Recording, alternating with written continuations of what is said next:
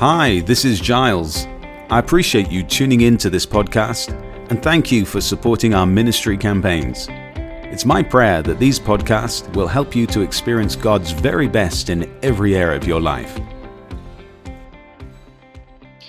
Guys, what I thought I'd do this morning is talk a little bit from this new book that I wrote that I've been ministering right across Brazil in different pastors' recycling meetings. So here in Brazil, we have like five different zones. We have 25 states and they're split into different zones. And every 3 months or so, we gather together and we spend a couple of days really sharpening our swords and getting input from the apostolic leaders of the movement. And that, at a leadership level really helps because, as you know, as goes the leader, so goes the organization. Or let me say it, as goes the pastor, so goes the church. And so if the pastor is full of vision and wisdom and faith, then that will affect all the church. Really, he multiplies himself into his members. And so in these zonal meetings, I've been sharing in a more sort of teaching format, the contents of the book. Now, the book in English is called The Worship Service Was Wonderful. And it's all about how you can improve your local church service. And I called it that because I believe that as a church leader, there's perhaps nothing more glorious and more encouraging for a pastor than after a Sunday service that he walks out of the building, perhaps into the car park, and he hears the members of the church reflecting on the service, and he hears them talking and one saying to another, wow, today the service was wonderful. There's few things that can encourage a pastor more than that. I know the words of your spouse are important to encourage you. Your spouse says to you in the car, wow, you preached well this morning. That's really great. That's better than almost anything else. But also your flock, when they just sense that, hey, that was terrific. That's really encouraging. But at the same time, imagine if you walk out into the car park after a service and your flock, your members are talking about the service and you overhear them say, oh, today the worship service didn't really go anywhere. Wow, today was a bit dry. Today there wasn't much life or anointing. That's perhaps the worst thing you can hear. It's the worst thing you can hear. And so I called this booklet, The Worship Service Was Wonderful, because I believe that's the desire of all of us who are church leaders. We want to have wonderful worship services. And when I say wonderful, I pick that word with care because it literally means full of wonder or full of the presence of God. So, in Portuguese, we're calling the book slightly differently, kind of more colloquially. We're using the worship service was top. Top. It's the way that people talk here. What I wanted to do, what I did with this booklet is that I broke it into different components so that we could focus on the different components of the worship service to make some adjustments if necessary, rather like a motor on a car. Sometimes you need to make an adjustment to the engine in order to get a higher performance out of the car. And sometimes small adjustments can mean the car can travel a lot faster. And so I thought, no matter what situation you're in, whether you're actually a pastor, an associate pastor, an evangelist, or a cell group leader, or whatever position of leadership you're in, I think what I'm sharing in this book is really vital. And in fact, I'm even encouraging church members, to read the book as well, because there's a special chapter on how it's not just the leaders that can make for great meetings, but actually it's the way that members participate in the meeting that can also change the dynamic and the atmosphere of the meeting. For example, if a member of the church arrives already hungry for the move of God, already prayed up, already bringing people, already ready to give, those things all immediately change the atmosphere as well. So, I mean, there's a lot of detail in there. And just touch on one of the components, okay? Because as I said, there's a lot of material. So I'm going to talk about the how to create or prepare a great ambient or atmosphere for the church service, okay? And then we'll deal with other components perhaps on another moment. But let me start with a story so that you can understand where I'm coming from. You know, when I was a boy, I was raised in an English traditional family. My father was a Catholic, my mother an Anglican, and we would kind of have a yearly debate at Christmas Eve, which church service we would go to at midnight to celebrate Christmas, whether it be the Catholic Church or the Anglican Church. And we tended to do a kind of rota. This year it's the Catholic, next year it's the Anglican. It didn't really make much difference because they were both very high church services, so a lot of liturgy and so forth. But I have kind of a lasting memory in my mind, actually, of quite a negative experience at one of these churches as I was a little boy. I can remember being marched off to church, put into my Sunday best. We had to get in the car. This was happened every Sunday if I was at home with my parents. You couldn't really talk in the car. You know, you had a kind of serious face on. And even if you were happy, when you arrived at church, you had to change your happy face for a sad face at the door because everybody looked so somber and you had to stop talking. In fact, there are even signs on the walls that would say silence in the sanctuary. And so these church services really were not very full of life. We would sit on these hard wooden benches. As I said, if you did talk or whisper, you'd get a clip around the ear. And today I joke, but there's a word of truth in my jokes that, I say things like it was so cold you could skate up and down the aisles. I say things like, there was somebody died in the back rows and the ambulance came, but they had to remove the 3 back rows of people to find the right person because they all looked the same. That was my experience of Sunday church. And I can remember even sort of more traumatic experiences as a small boy, being taken out of the church service into a side room with the other children.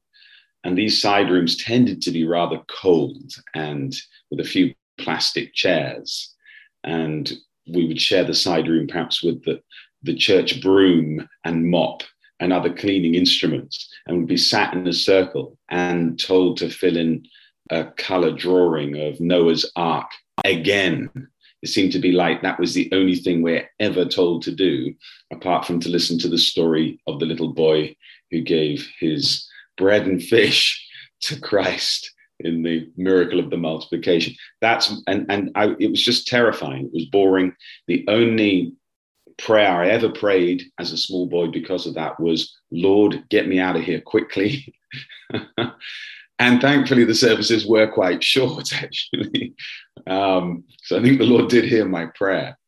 So I say that story, now contrast it with this one.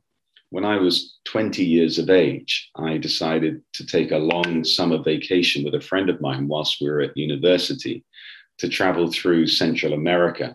But we started in the city of New Orleans in southern of the United States. And we wanted to go there because we were both really keen on jazz music. And New Orleans is famous for jazz. It's full of bars and restaurants that have jazz. And I heard about this church that played kind of live jazz music in its service. And I thought, wow, that would be really interesting. Let's go there for a cultural experience. Those were my words at the time. And somehow we ended up in this church. There was probably about 3,000 people, all of them black, all of them dressed to the nines in suits and ties, and the women in big hats. And we were these 2 white boys who had rolled out of bed on a Sunday morning. I had long hair down to here at the time. I was a real student. I had probably ripped jeans and cowboy boots because that tended to be how I walked around. And we went into the back of this service. I can remember being greeted with hugs at the door. We sat right at the back, but from the first note that was strummed on the guitar, from the first note that came out of the saxophone, the place lit up, literally. people started rocking and jumping and jigging and jiving and running up and down the corridors and pouring their hearts out in song and prayers.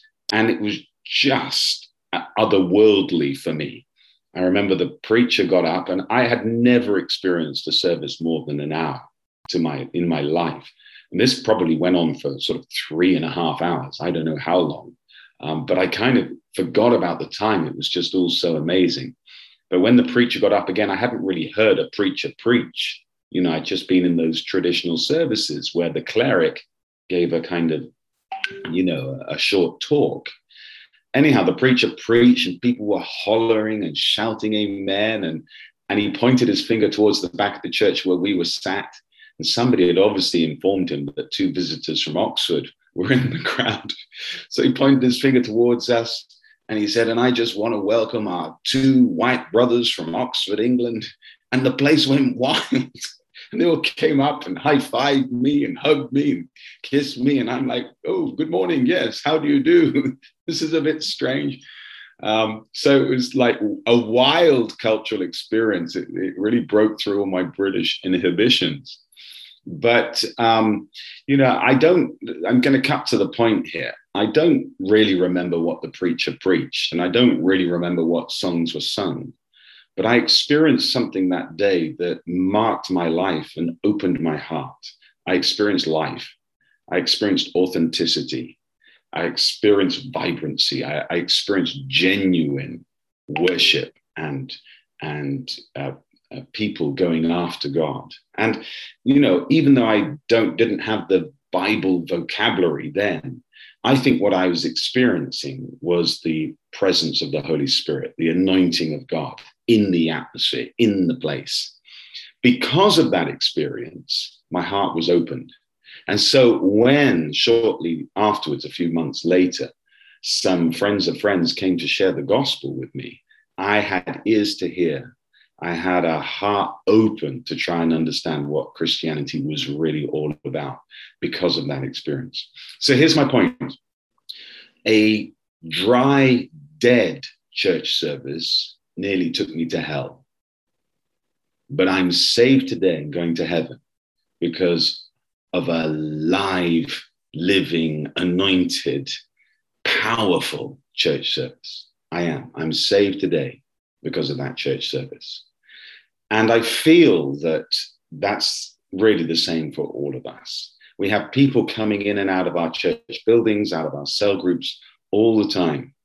And if they just experience dry, dead religion, liturgy without life, then to be honest, they're going to go and look in other places for answers to life, just as I did. Because when I hit teenage life and I started asking the big questions about where we come from, where we go to, what happens after we die, what's the meaning of life, how come I feel empty on the inside whilst I've got everything on the outside, all these big philosophical questions, I didn't think I'd find the answers to them in church or in the Bible because of my negative experience. Do you follow? But I feel that there are so many who come in and out of contact in church meetings who, for the lack of that life, that vibrancy, probably get inoculated or vaccinated against the church, just as I did.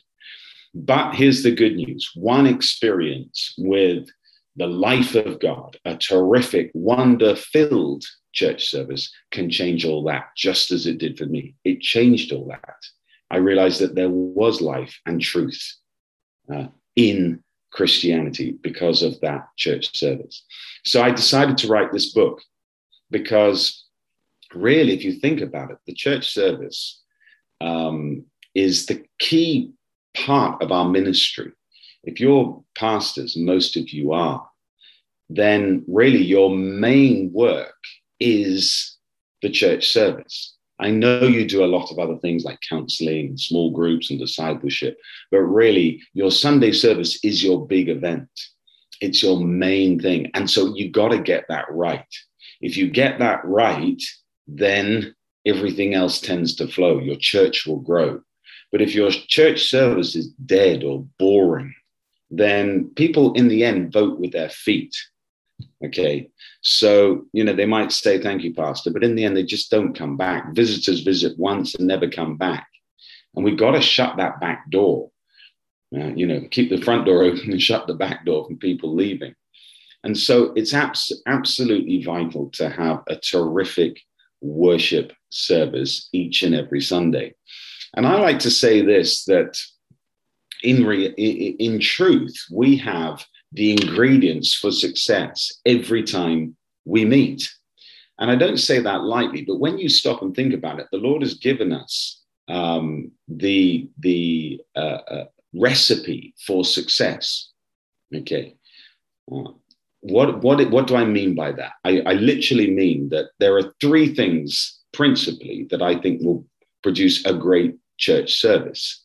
Number one, we have the most wonderful message that a human being can hear, the message of God's grace. And what is that? Well, just in a nutshell, it is that no matter who you are, you're really loved by God. No matter what you've done, there's forgiveness available. No matter what you will do, Christ has already paid a price and left credit for you. No matter what happens in your future, all things are going to work together for your good. No matter if people reject you, God will always accept you by your faith.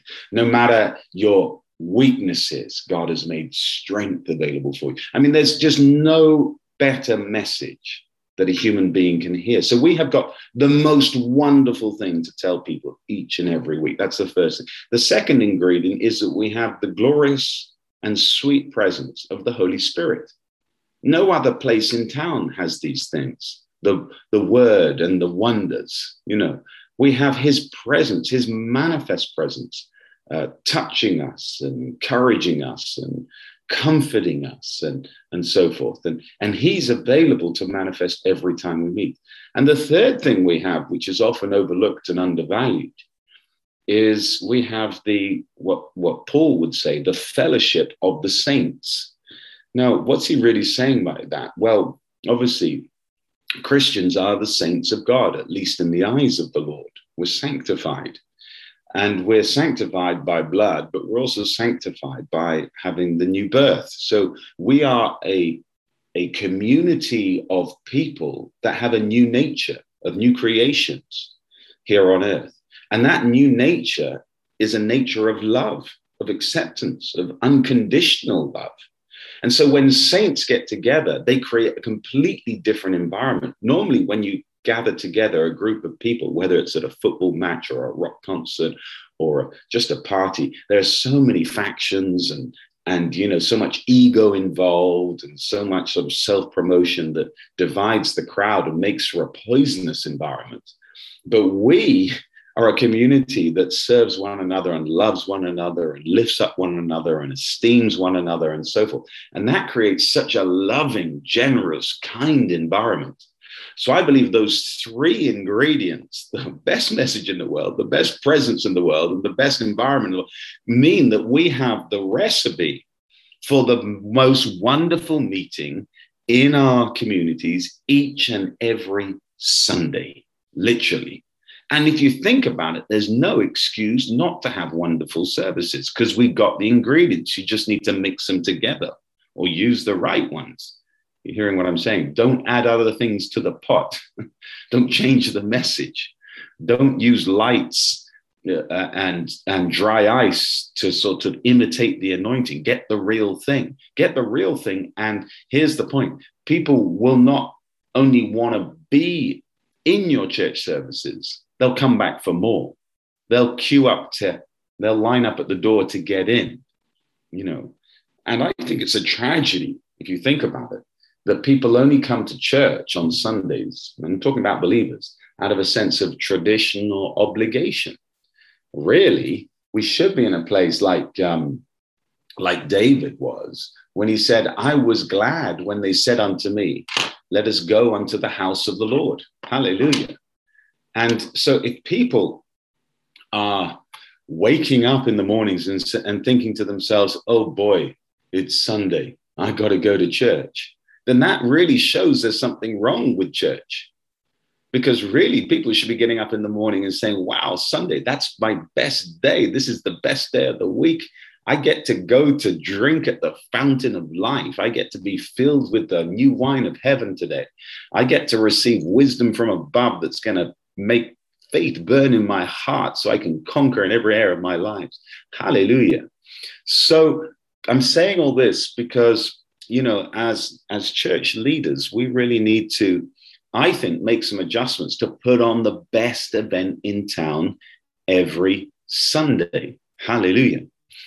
And, it's interesting because I know that we live in a time where there are a lot of excuses now for people not to come to the Sunday service. And you may be fighting against that cultural shift yourself, because of the lockdowns, because of the fact that many church services are online.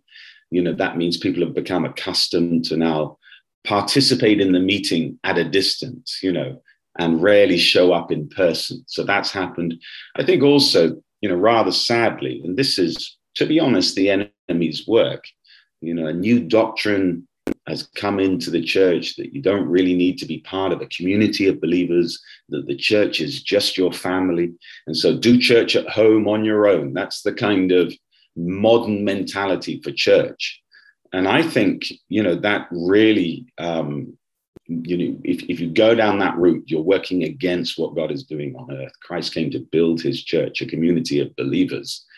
And it will seriously, how can I say, it will cause you a lot of problems. A lot of families are going to have problems because of that line of thinking.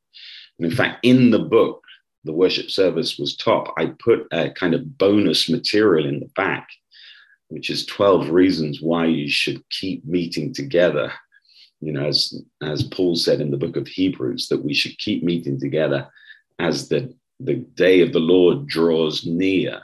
And I show why it's absolutely vital to keep meeting together. I mean, one of the main reasons is that if you submit yourself to a community of believers, it keeps your ego in check.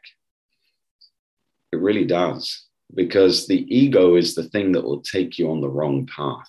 And if there's nobody in your life who can disagree with you, there's nobody in life who can sharpen you like iron sharpens iron, there's nobody in life that you're submitted to, then it's not that church leaders are here to lord over or to dominate or enforce their will. But when you've got a spiritual authority in your life, or you're around other believers who can speak into your life, that just means wisdom will come your way. You'll be spared so many poor decisions. If you follow, like Proverbs says, wisdom is in the multitude of counsel. But so many people are getting isolated, doing it their own way, isolating their families, going their own way. And I think that's going to cause them a lot of problems because they've got no other input into their lives. That's just one of the reasons. There's lots of other reasons, like the corporate anointing, praying together, sharing of the gifts of the Holy Spirit, lots and lots of things.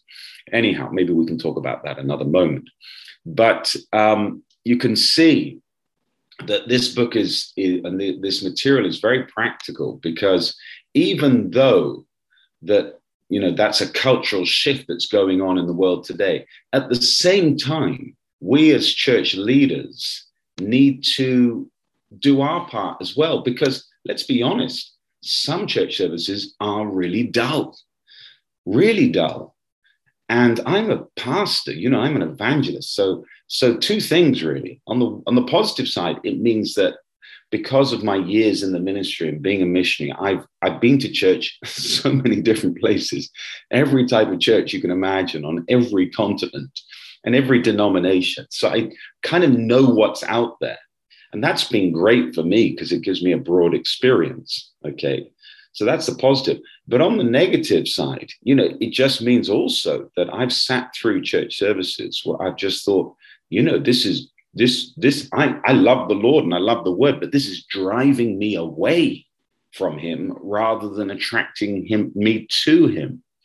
And so, as I say, we as leaders need to make some adjustments at times to put on the best meeting possible by the grace of God and by the power of the Holy Spirit.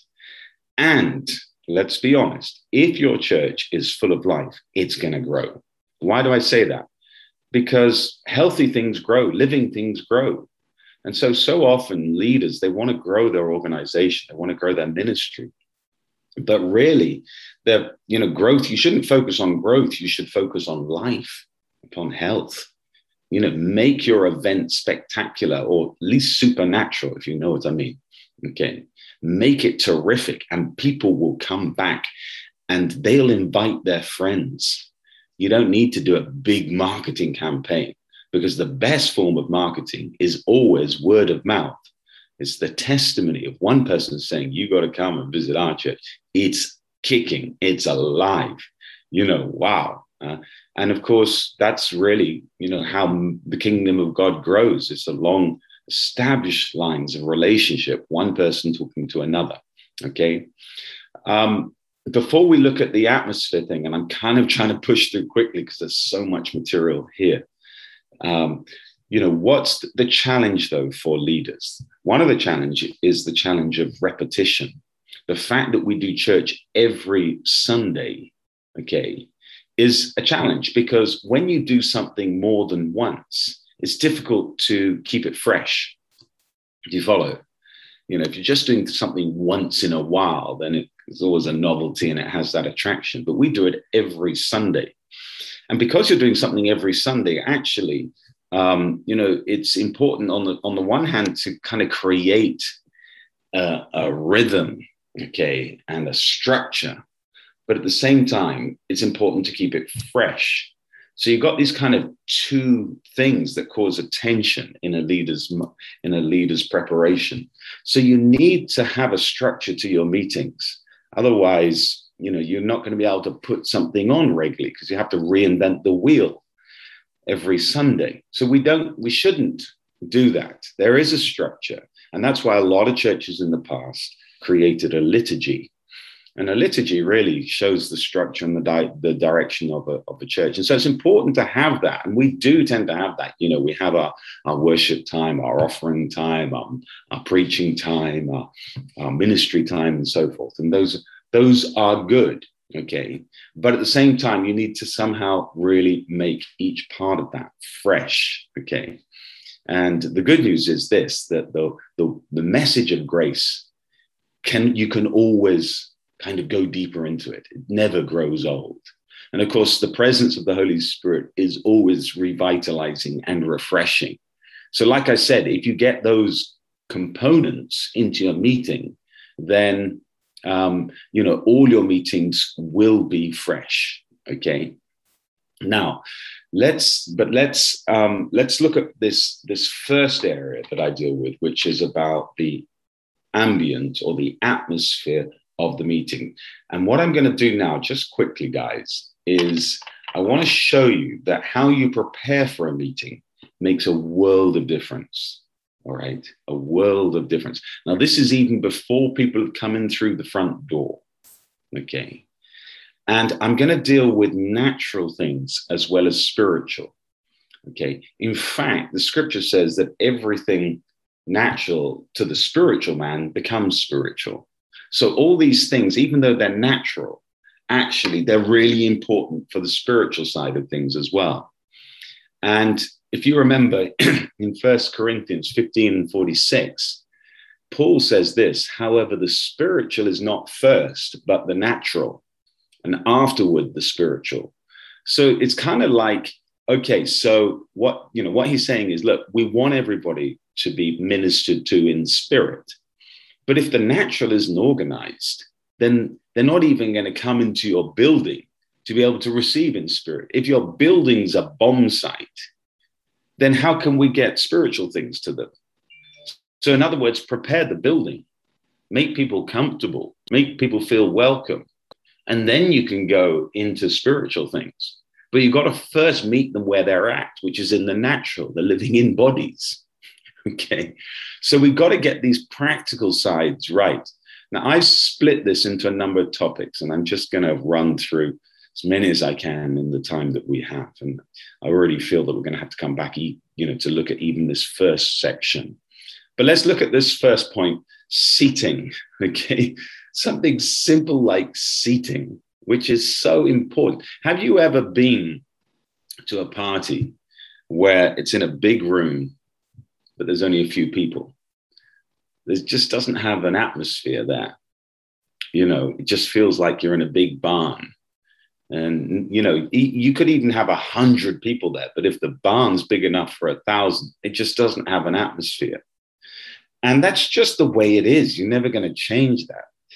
It's like, if there's a queue, if there's a line at the door to get into somewhere, it always generates a sense of expectation and desire, which is why often restaurants and nightclubs, they don't allow everybody in at the same time. They don't just let people rush in through the front door. No, they let them in slowly so that there's a line at the door. And what does that mean? That people who walk past think, wow, something good must be happening there. You see, these things are psychological, but they're really, the world uses them to create expectation. Okay. And the same with a big room and just a few people in it. It can kind of make people turn off, to make people think, well, there's nothing much happening here. Do you follow? And so before you've even had a chance to minister to them, they've already perhaps come in and gone out again because they reckon nothing's on. So seating can be quite important, actually. And, so my suggestion is this. You always want to make sure that your seating capacity or your room size is in proportion to the amount of people who are coming to your meetings. And if you've got a big church building and you've only got a few people, then try and divide the room. Put some dividers up in the room. That's what I did when I started the English service here in Brazil. I didn't have that many people who spoke English. I was in a big room. So I just stuck these dividers across the room, and that just created a much better atmosphere. Do you follow what I'm saying here? I remember a church in Sri Lanka where I used to minister, and they would pack out the church. They knew how many people were coming, but by faith, they would always put out a new row of chairs at the back, believing that there would be new people. And that's how they grew the church, literally one row at a time. So you can be really wise at that, okay? And likewise, you can get your ushers to fill the chairs up from the front backwards. It's another great thing, because there's nothing worse than having empty seats at the front of a building. If you go to a rock concert, then they pack out from the front. People want to be up front. And again, that produces a sense of expectation. And you might say, well, that's all really natural. Well, it is natural. But unless people have got a sense of expectation, desire, then how are they going to receive the word of God when you get up to speak? Do you follow? You're kind of you're in a different starting point. It's best to try and get people open and ready to receive right from the get-go. All right. So when I talk about seating, have a think about how your church is set up, how the building is set up, and not just the seats, but also the pulpit. I've been in pulpits that are so high that it's as if, I'm kind of sat in the heavenlies and I'm preaching down to the mere mortals on earth. And it produces a real sense of us and them, that we are the high and lifted up ones, and they are the lowly sinners below us. And I don't think you connect well with people unless you're kind of at eye level, at the same level. Now, obviously, if you've got a big church or you're doing a big event, then you're going to need to have a platform, because it's vital that people see you. Okay. So obviously platforms are useful, just as in a theater, but trying to get the platform again at the right size to the amount of people in the room. And perhaps added to that, sometimes these platforms are so far from the actual chairs. So there's this huge space between the platform and the chairs. And of course, pastors say, well, that's because, if we do an appeal and lots of people come forward in the invitation, then we need to have a crowd gathered there. Well, listen to me, that the invitation time, the ministry time at the end is only a very small part of the meeting. It's much better for you to be closer to the people than to be a long way away. Again, you've got to try and connect with the people you're ministering to. There's a huge gap between you. That will produce a kind of psychological or even spiritual gap between you and them. I would say, and I'll come on to lighting in a minute, but people need to be able to see your eyes when you're communicating. Even on this Zoom call, I get worried about using these glasses because it keeps reflecting the computer. And so you can't see my eyes. And actually, there's most communication is done through the eyes, not just through the mouth. As I said, I'll talk a bit more about that in lighting. But you're going to try and get a platform that's close enough to the people. And when you do an invitation for people to come forward, then move the chairs if you can, or get them to fill up the corridors. But that's literally, just for a small part of the meeting. The main part of the meeting, the longer time you'll spend, is actually preaching the word. So you want to be able to get close to people. I don't know if any of you have been in actual meetings where I minister. I have a particular style, I know. I walk around a lot, but I also come off the platform and walk in front of the people where they're sat. And I know that that's not much done in many churches, but boy, I connect with people. People really find my services, my ministry engaging. And it's partly simply because of that, just because I get close up. I have a wireless microphone, which allows me to get close up, to look people in the eye, to walk around the crowd. Hallelujah. I think Jesus did that as well, honestly speaking. I know he went out in Peter and Andrew's boat in order to preach to the crowd on the seashore. But he did that because he realized there's a big crowd and he needed to get up somewhere where people can see me. That was wisdom. But at the same time, he didn't go far from the shore. He didn't create a big gap between him and them. Amen. So have a think about that when you're setting up your Sunday service, okay? How you position things in the meetings. And let me just mention this as well, okay? As soon as you're able to, get rid of plastic chairs. Here's my question. Do you sit on a plastic chair at home? No, you don't. You sit on a sofa, you sit on an office chair, whatever it is. It's not a plastic one. I doubt it. Most of you anyhow. And here's the deal. You might say, well, Pastor, you're making too much of this. Well, maybe I am, but your how can I say politely, your backside is not particularly accustomed to sitting on a plastic chair. Okay, you're normally sitting on a different chair. So when you come to church and sit on a plastic chair, you'll become quite uncomfortable quite quickly because you're not accustomed to it.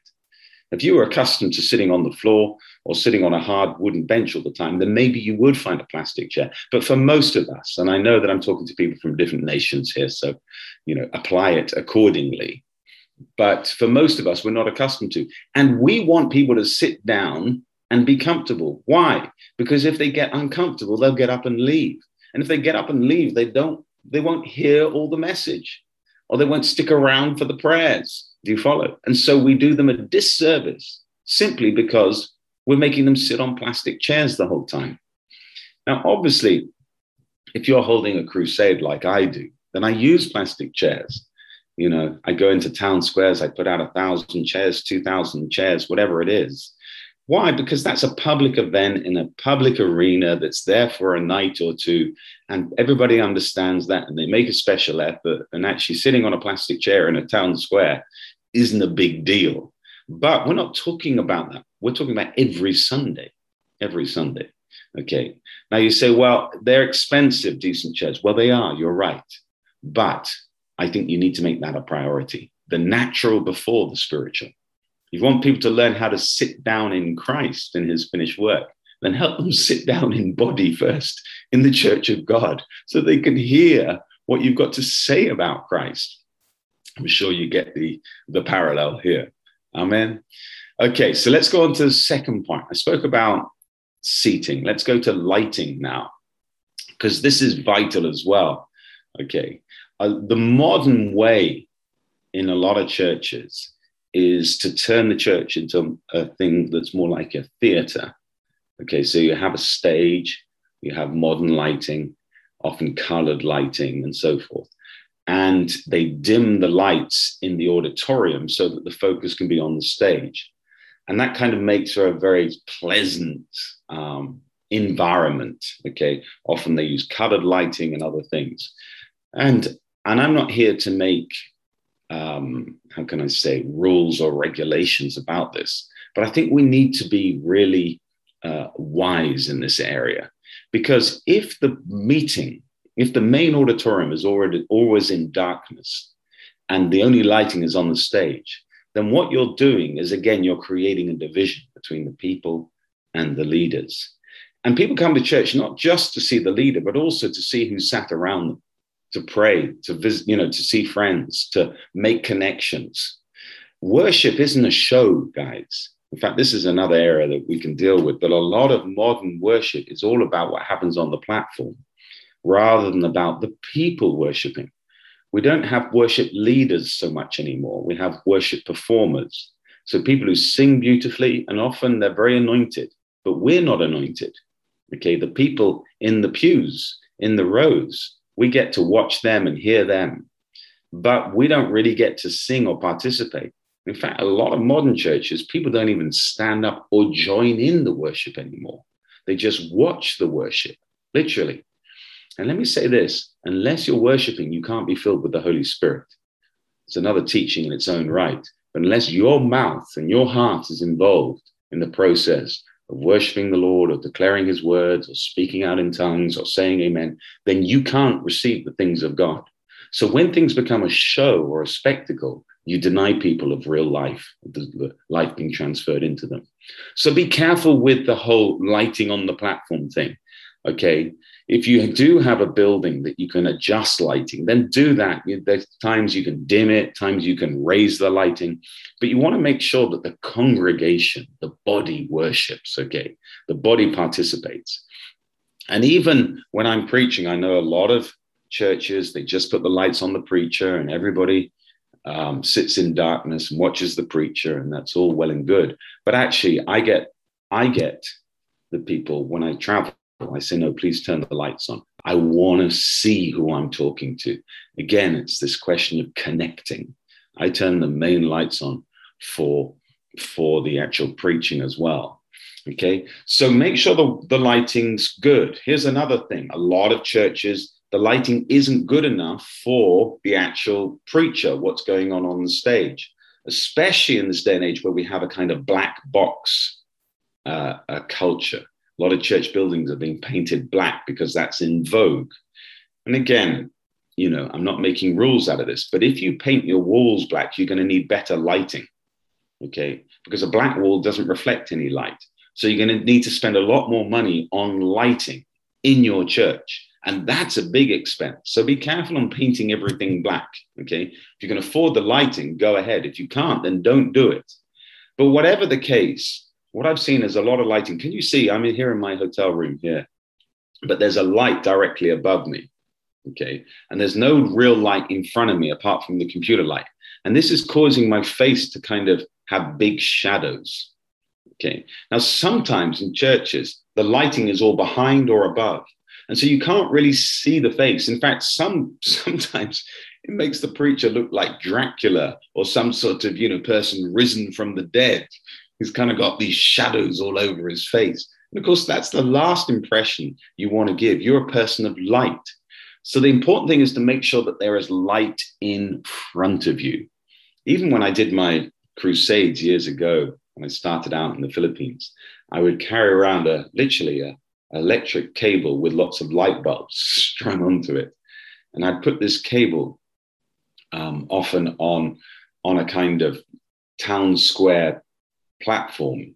But if that, and they didn't really have much lighting in the town square, and these places were quite simple. But if the lights were behind me, nobody could see my face. They could see my silhouette. So I couldn't really communicate. So what I would do is make sure always the lights are in front of me, well in front of me, so I could see, that people could see me and I could see them. And that made for a much better connect, all right? There's another thing about lighting too. I mean, now we're talking about it.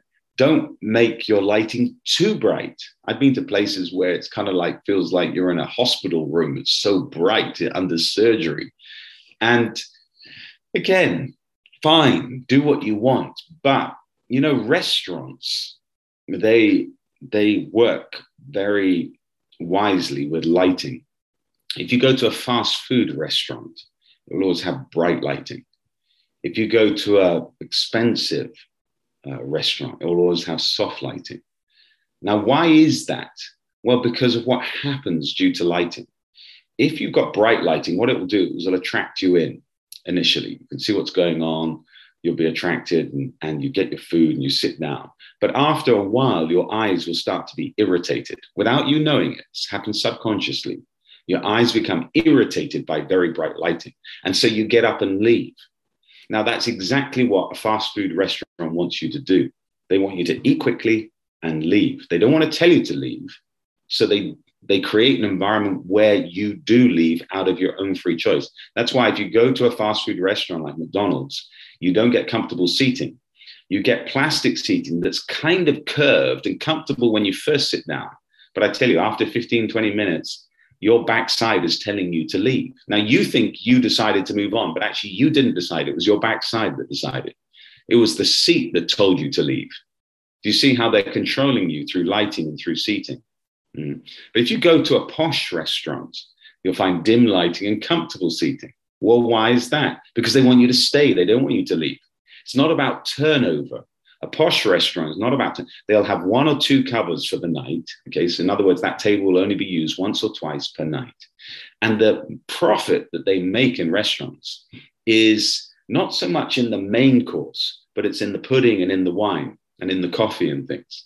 Okay, that's where the big profit margin on food is made in the restaurant business. So what am I saying? They want you to stay. They want you to relax. They want you to go gently through the menu. They want you to stick around for pudding, dessert. They want you to have a glass of, wine or two or four. They want you to have the coffee at the end, because the longer you stay, the more profit they make.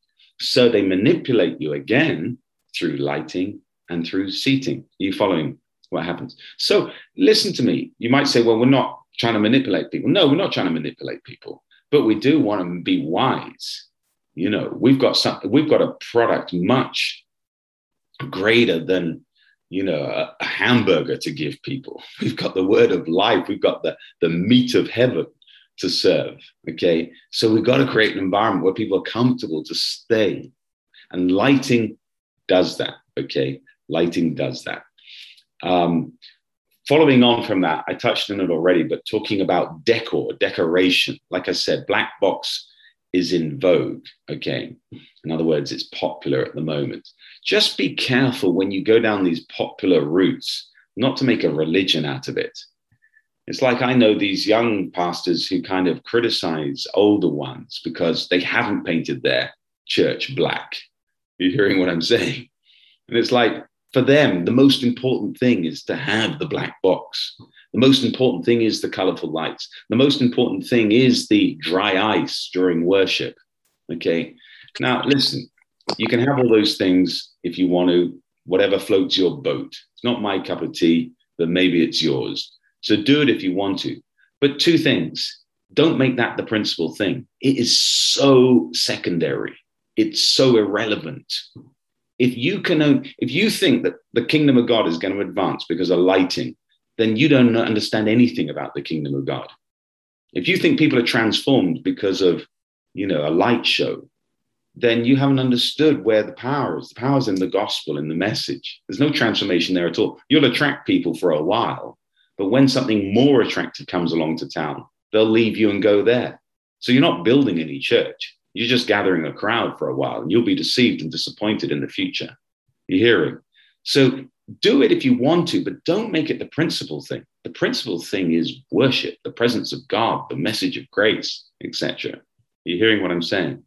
And in any case, let's go a little bit deeper, because a lot of this kind of lighting effects and dry ice and things, really what people are trying to do with that is create a fabricated environment that, in a sense, appears like the anointing.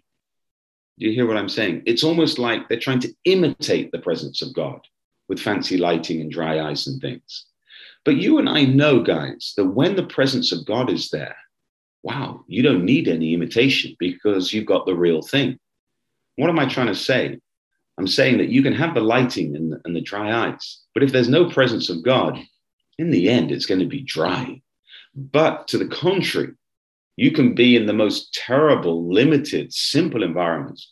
But if God's presence begins to manifest, wow, people just can't get enough of it. They don't want to go home. There's so many meetings that I've done where it's almost impossible to close the service. Literally, it's almost impossible. I often don't. I say to the pastor, if you want to close the service, you close it. But I can't. And I tell you why I can't, because the glory of the Lord is in the place and the people don't want to go home. They're just there praying and worshiping and just basking. It's, not even doing anything, just sitting in the presence. But because the presence is there, why would they want to go home and sit on their sofa? Why would they want to go and eat lunch? Why would they want to go to bed? No, the presence is there. The very thing that fills our hearts is now present. That's what we're all crying out for. Now it's present. Why would we want to leave? I often tell the story of a crusade I did on Smoky Mountain in the Philippines, which was a village kind of, the mountain is a trash heap, a huge trash heap outside the main city. And there was a community that built houses on top of the mountain of trash. And I remember doing a crusade there, and the glory of the Lord manifesting like a golden cloud in amongst us. And there we were in amongst the trash, and nobody wanted to go home because the presence of the Lord manifests. So that's the main thing. So yes, make your place, decorate it nicely, but please don't make it the main thing. Okay. The main thing is to have the presence of God. Okay. Don't make a religion out of some of these things. We live in a day and an age where people think that unless you're a pastor that preaches in tight ripped jeans, then you just, you're not really a good communicator anymore. Give me a break. Give me a break. If you think tight jeans or ripped jeans are the thing that's most important, you know nothing about the kingdom of God. You really don't. Lord have mercy. We're becoming Pharisees. I mean, that's how it is. They think they're being cool and kind of, with the Spirit, but actually they're turning into Pharisees because the Pharisees put the emphasis on their clothing, not on the reality within. Don't fall for that. Again, I'm not saying that you have to dress like a cleric. We'll come on to dress codes in a moment, but don't make a religion out of clothing or decoration. Please, these things are really secondary. Okay? Use what you want to use in terms of clothing, but don't force that onto anyone else. You're hearing what I'm saying? Don't make that the main thing. These are really very secondary. Let me just deal with microphones and sound systems. We're called, guys, to be preachers. The message is the thing that transforms. But if nobody can hear the message, then our labor is in vain. So we got to make sure that, our equipment is good. One of the most important things for you to invest into is a microphone, a good microphone. I've been to some churches where they give me a microphone that seems to have come from a karaoke box. You're hearing what I'm saying? I mean, just a nightmare to talk into, a nightmare to listen to. If you can't hear the preacher clearly and in a comfortable way, his voice is nice and full and rounded, then again, you're going to tune out. You're going to go somewhere else. Do you follow? So invest in a good microphone. Okay. The Shure FSM 45s are the classic good microphones. Somebody can write that in the notes there. If you can afford one of those, get one of those. They pass the test of time. The best kind of thing you can get. And remember what I said about Peter and Andrew and the boat that they loaned to Jesus. See, Jesus put importance upon this issue of being seen and heard. When he got into their boat and asked them to push a little bit away from the shore, it was because a great multitude had gathered. And Jesus didn't want to just, the Shure SM 58, the 58. Jesus wanted to make sure that people could see him and hear him. There he was on the shore.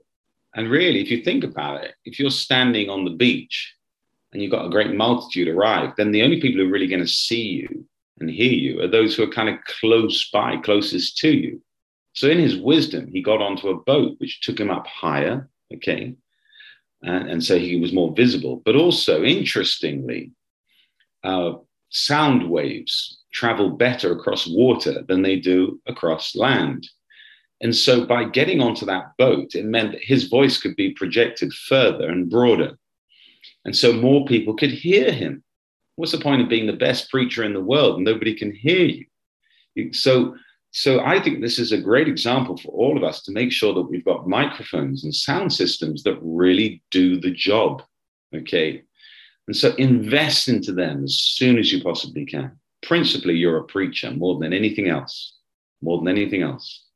The main work of a pastor is to preach the message. The church, much more than worship. I know there are churches today that think that, it's all about the worship and it's all about the music. Listen to me, the church grew for centuries without worship. In fact, there were often stronger moves of God and revivals without any type of worship that you and I kind of experience and enjoy today. Now, it's not that I'm against those. I love modern worship. I really love it. I thank God that I live today. We don't have to just sing old Latin hymns or whatever, or not sing at all. I love to worship God in all the different ways, okay? But it's not the main thing. The main thing is the message, the preaching of the gospel. So you want to make sure you have a great microphone. You want to make sure you have a great sound system. And let me add to this. You want to make sure that you've got a good sound technician, a guy on the mixing table, because you can have good equipment, but if he doesn't know how to work it and how to get the best quality out of it, then, again, it's in vain, your work. I like to say for every dollar you spend on equipment, spend $1 on training. You've got to get these guys trained up. Okay. Sometimes it's really loud in the front and nobody can hear at the back. You know how it is. Or sometimes I've been to churches where the echo is so great because they haven't put curtains or pads on the walls. And it can just be terrible. I've preached in places and I've just wondered, why aren't people connecting with me? And I just know it's because the sound system is all wrong. So often I get up in meetings and I say, look, can you turn up the return speakers? Can you turn them down? Please adjust the, this, that, and the other. And sometimes I have to stop the meeting just to get that right, because otherwise I'm going to preach for an hour. And, few people are going to hear or understand. So better to get it right. But if we have to keep adjusting things every time we get up to speak, Lord have mercy. You need to have somebody who's trained on your sound desk so that every time you get up, you can just get straight into your sermon, preach. You're hearing what I'm saying, I'm sure. Amen. So, hallelujah. Get that right, and that will help. Let me deal with number 5 here, cleanliness and order. I think if you don't mind, guys, I'm just going to press on a little bit more here. And I might just divide this message when we actually post it. All right. So cleanliness, us English, we like to say cleanliness is next to godliness. Okay. And it's true. You need to create a cleanly environment, an ordered environment. As the book of Genesis shows, that the blessing of God is where there's order. God set the earth in order through the 6 days of creation. And then the blessing of God came. So if things are out of order in your church building, if your parking is just park wherever you want to kind of thing, and nobody helping people, get into the right places, if your chairs are all over the place, more importantly, if it's dirty, that can really turn people off. It's interesting that the Jews were known as the cleanly nation. And the Jews themselves used to call Romans dogs, literally. And the reason they would call the Romans dogs is because the Romans would never take a bath. Romans did not take baths. The Jews washed all the time. Can you imagine a Roman soldier who's out there sweating and fighting and carrying around his equipment all the time and never taking a bath, never using soap or shampoo or perfume? Can you imagine what he would smell like? I mean, it was a stench. And I tell you, perfume attracts, but body odor doesn't. That's the opposite. Hallelujah. So you want to make sure that not just you yourself smell good, but your church is a cleanly environment as well. I mean, we kind of joke that some people fall over because of the spirit when the pastor prays for them. Some other people fall over because of the bad breath of the pastor. So I often say, if you're a minister, make sure your teeth are brushed. Make sure you're wearing some nice perfume. Make sure you're wearing clean clothes. Make sure you've had a shower. You're going to be getting around people. You're going to be shaking hands, giving hugs, laying your hands on the sick. Make sure you don't turn them off and make them run from you. You want to make them to run to you. But the same with the buildings. You know, one of the things I always kind of check for in buildings is the bathroom, the restroom, the lavatories. Okay. I think the lavatory really reflects the kind of mentality of the church leadership. You know, because great leaders, they understand the kind of the needs of human beings, body, soul, and spirit. Okay. And sometimes, you know, again, you could be a great preacher or have great worship teams and all this, but some bathrooms instead, you know, they're like little corners of hell in the building. They're filthy. There's water everywhere. There's urine on the floor. It stinks. They're never cleaned. You have people coming in and out the whole time, and no one there working to keep the place clean during the service. And I tell you what, you guys, you know, I appreciate this is a men's group. And so maybe us men, we don't make such an issue out of this because, of course, you know, a man just needs to use a urinal and get in and out quickly. But for a lady, it's a different story.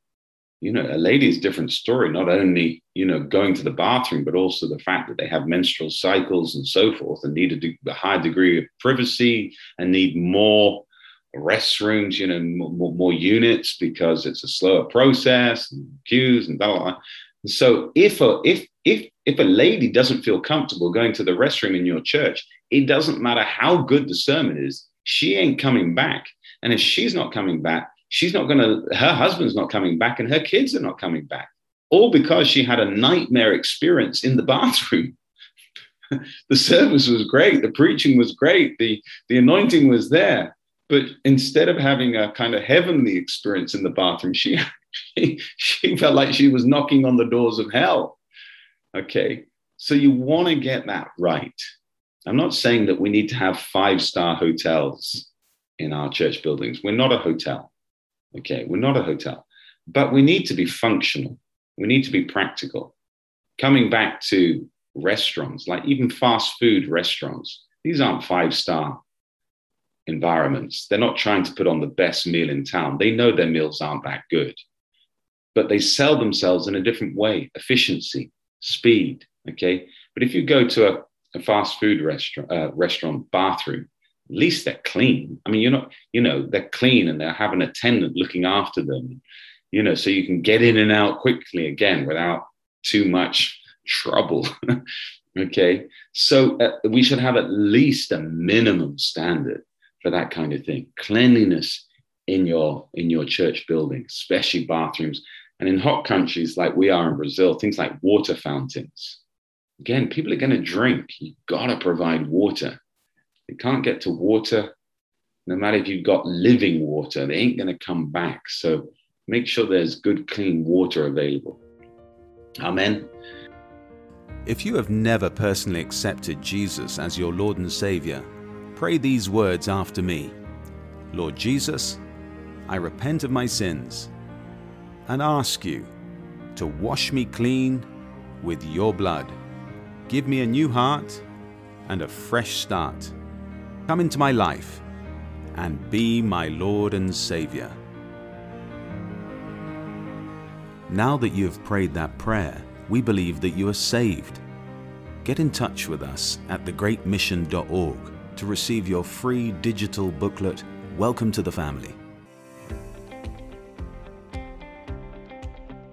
The ministry of Giles Stevens is maintained by the prayers and financial support of monthly partners. More and more people are looking up rather than around for answers to life and are open to hear the gospel of Jesus Christ. Wherever the ministry is holding campaigns, thousands are responding and seeing real-life transformation. Would you consider joining us, taking the gospel of Jesus Christ to the nations by a monthly contribution, no matter the amount? Friends, together we can fill God's throne room with people from every tribe, nation, and tongue. That's the vision we have for all of our partners, that in the future when we stand before the Lord, we will be able to celebrate together when we see people from all nations coming in, as a result of your support. So if you'd like to become a partner of the ministry, please visit us at www.thegreatmission.org. Thanks again for tuning in. Remember to subscribe and to share this podcast with a friend so that God's kingdom can keep growing in you and through you. God bless you.